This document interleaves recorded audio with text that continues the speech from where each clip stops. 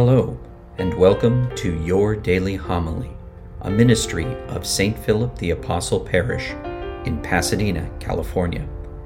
For more information on today's readings and homilist, please view the show notes below. And now, your daily homily.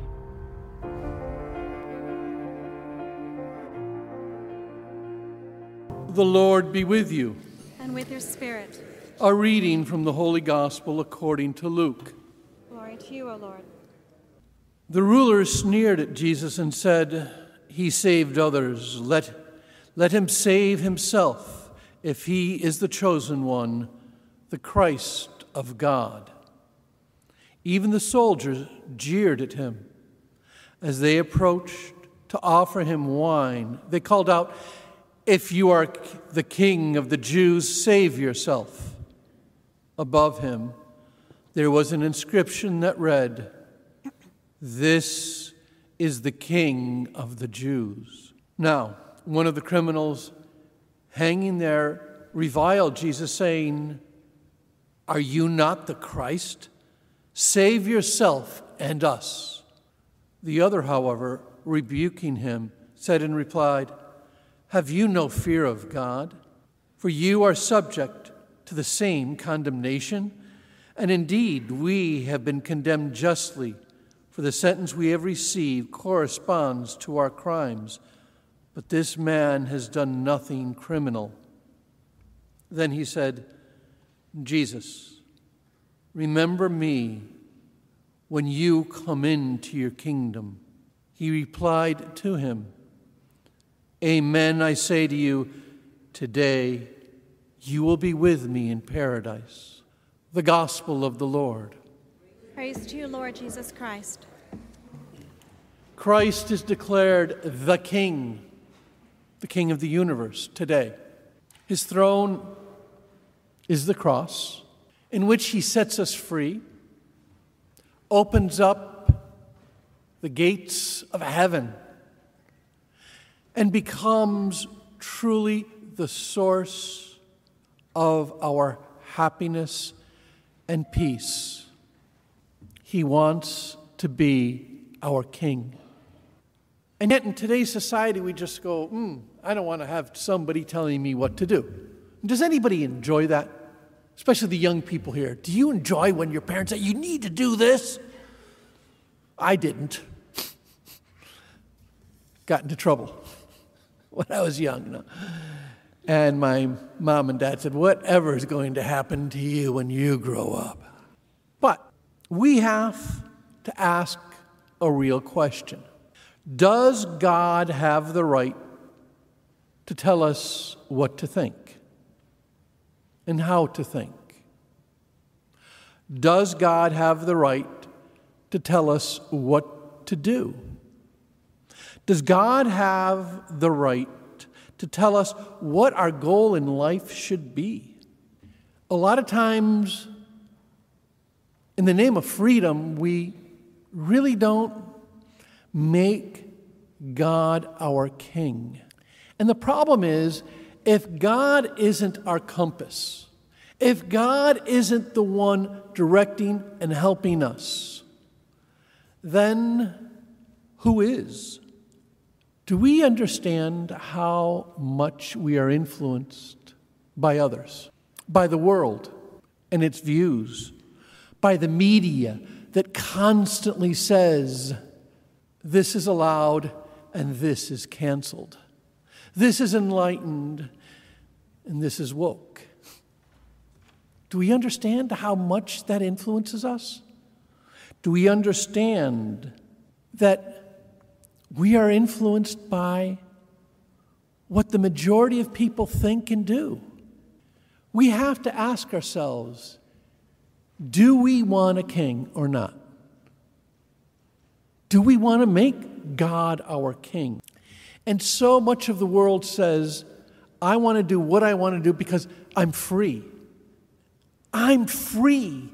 And yet, our culture is probably the most enslaved culture ever. Can I say that again? Our culture is maybe the most enslaved culture ever. the level of slavery all around us is very scary. We could talk about human trafficking, and there's more enslaved people today than any time else in the world. Wow, that sounds like a very progressive world. But not only that type of slavery, I'm talking about the slavery of addiction, the slavery to pornography, the slavery to alcohol, the slavery to drugs, the slavery to video games, the slavery to overeating, and the list goes on. I deal with people every day crying in front of me saying, I do what I don't want to do, and I know it doesn't bring me happiness, and I'm enslaved. It's heartbreaking. It's absolutely heartbreaking. But the world brings slavery. If we want to be free, we will find true freedom in God. It's funny because today it's all right for a coach to say, you need to do X, Y, and Z. And you need to eat this way, you need to train this way, and you will be successful and you will be happy. Right? That's okay because it's sports. But when we have God who says, no, this is what you need to avoid, and this is what you need to do, and if you do this, you will be successful and happy, and you will flourish as a human being. Do I see God playing that role in my life? And so there are some fundamental questions we need to ask if Christ is going to be our King and the source of our happiness. And the first one is, Lord, how do you see this? I sit down with so many people and they go, well, but Father, this makes me happy. Or I enjoy this. Or this is fun. And I look and I say, have you ever asked what God thinks of it? And they look at me as if I have two heads. I might be bald, but I don't think I have two heads. Oh, it's supposed to be funny. Okay, sorry. Right? We have to, if He is King, we have to continually ask, Lord, how do you see this? How do you see this? I want to see the world not through the vision of the world, but through your vision. The vision of the world brings slavery. The vision that you give me brings hope and love and happiness and fulfillment. I need to see the world through your eyes. And so that is the constant phrase I need to keep on asking myself. How do you see this, Lord? Does this please you or not? And the next question is, what do you want me to do? Because when I do what you want me to do, it brings me happiness. Maybe not at the moment. Maybe I'm in a situation and it's difficult. But to do the right thing will end up bringing me tremendous happiness and peace.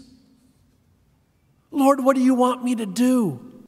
Those two questions make Christ the King of the universe. And more than that, it makes Christ the King of my soul. And it makes Christ the source of my happiness. And so, I would like to challenge everyone to do something. Not only give the younger ones homework, but the older ones too. We're about next week to start Advent. We need to know how Christ thinks. And there is no better way than reading Scripture. Take the four Gospels. And if you spend 10 minutes a day during Advent, it's amazing. Read the Scriptures, asking Him, how do I need to think about things? Read it slowly. Read it slowly. Help me to understand how you think, Jesus. You do that, and I think it probably will be the most awesome, the most freeing, and the most important Advent of your life. And lastly, There's so much to be thankful for. I want to thank all of you for being part of our family. And I want to wish all of you a tremendously fruitful and happy Thanksgiving. So may God bless you and your families during this time of Thanksgiving. Thank you for joining us at Your Daily Homily. For information on St. Philip the Apostle Parish or to support this ministry, please click on the links provided. Until our next time together, be safe and God bless.